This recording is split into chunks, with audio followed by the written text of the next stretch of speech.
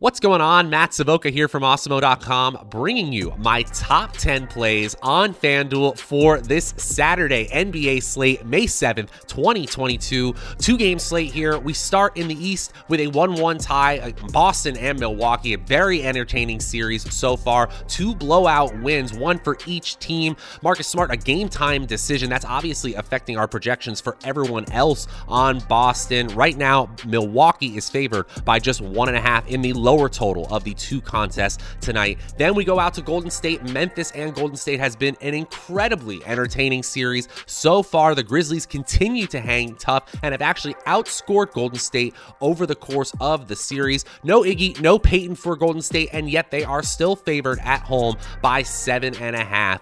Before we get into this one though, go ahead and like this video, subscribe to the channel, hit that notification bell too so that you always know when we're going live. You guys know what to do. And if you could give me, Matt Savoca, a follow on Twitter at Draftaholic, that's always much appreciated as well. Also, go ahead and follow my buddy Josh Engelman, who does these ConTENders videos all the time. Such a sharp dude, at Josh Engelman on Twitter as well. We also want to thank our presenting sponsor, No House Advantage, giving you a different way to play DFS with player props contests at NHA. No House Advantage. They're offering over 500 player props, and remember, it's peer-to-peer, so it levels the playing field. Beat your friends, not the house. Let's get into the action here.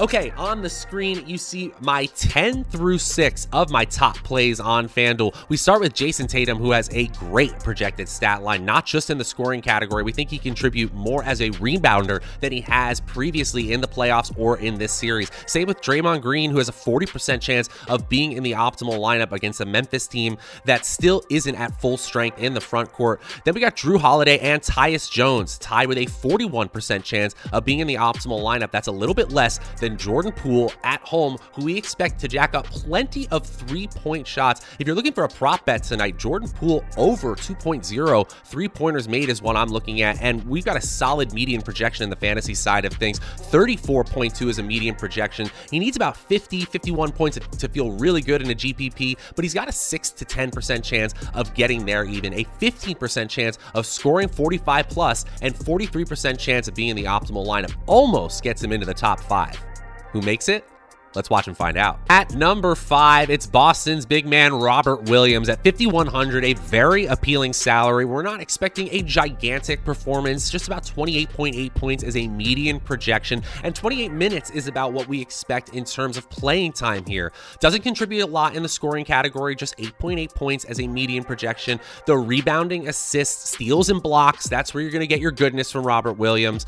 He's got a 90% chance of a steal, 2.0 blocks as a median projection, and of course, nearly 9 rebounds. Again, this is a salary saving option to help us get to those star players. I think Robert Williams does a ton of the dirty work, and there's that small chance that he's feeling a lot better to the point where we can see 30 plus minutes for him. He's got a little bit of upside here. Robert Williams comes in at number 5. At number 4, it's Memphis sharpshooter Desmond Bane at 5,800, a solid salary and an even better projection than a player like Williams, 30.2 as a median projection, and at that middling salary, you just need 45 points and you feel incredible about him in a GPP. Not saying he's going to get there, but at the same time, we're seeing, again, a 6 to 10% chance of Desmond Bane actually hitting that lofty 45 point goal for him. 33 minutes, we don't think playing time is going to be a problem tonight. A 17 point median projection, and adding a lot in the rebounding category as well. 5 rebounds as a median projection and 2 assists as well. Desmond Bane doing a little bit of everything and a 47% chance of being in the optimal lineup. Good enough for number 4. At number 3, this one's really interesting. Brandon Clark, the big fella for Memphis here. He obviously plays much more if Steven Adams is limited here, but right now we believe Steven Adams is going to play. He returned to practice ahead of game 3 here, so I do think Steven Adams gets in this game. The question is, how effective is he and how much can he play? The 29.5 minute projection we have for Clark right now, I think is a little bullish if Adams is playing. So tamper your expectations a little bit. But Clark still is a solid per minute contributor here, but the 5,600 salary is probably too lofty if he's just playing off the bench. Averages just 19 minutes per game when the typical Memphis lineup is available. I don't think that's enough for him to be warranted at a 5,600 salary tonight. But if Adams is highly limited or doesn't play, I think it's worthwhile showing how effective Clark could be in a fantasy format. Right now, a 47% chance of being in the optimal lineup. Expect that to drop as Adams' availability becomes more and more clear, especially if it's towards the positive. If Adams is limited or out, though, this is important to note. Clark becomes one of the best value plays on the slate. Good enough for number 3 right now. Now, before I dig into my final play, my number 1 play on FanDuel for today, just want to remind you guys, go ahead and like this video, subscribe to the channel, hit that notification bell too so that you always know when we're going live. You guys know what to do.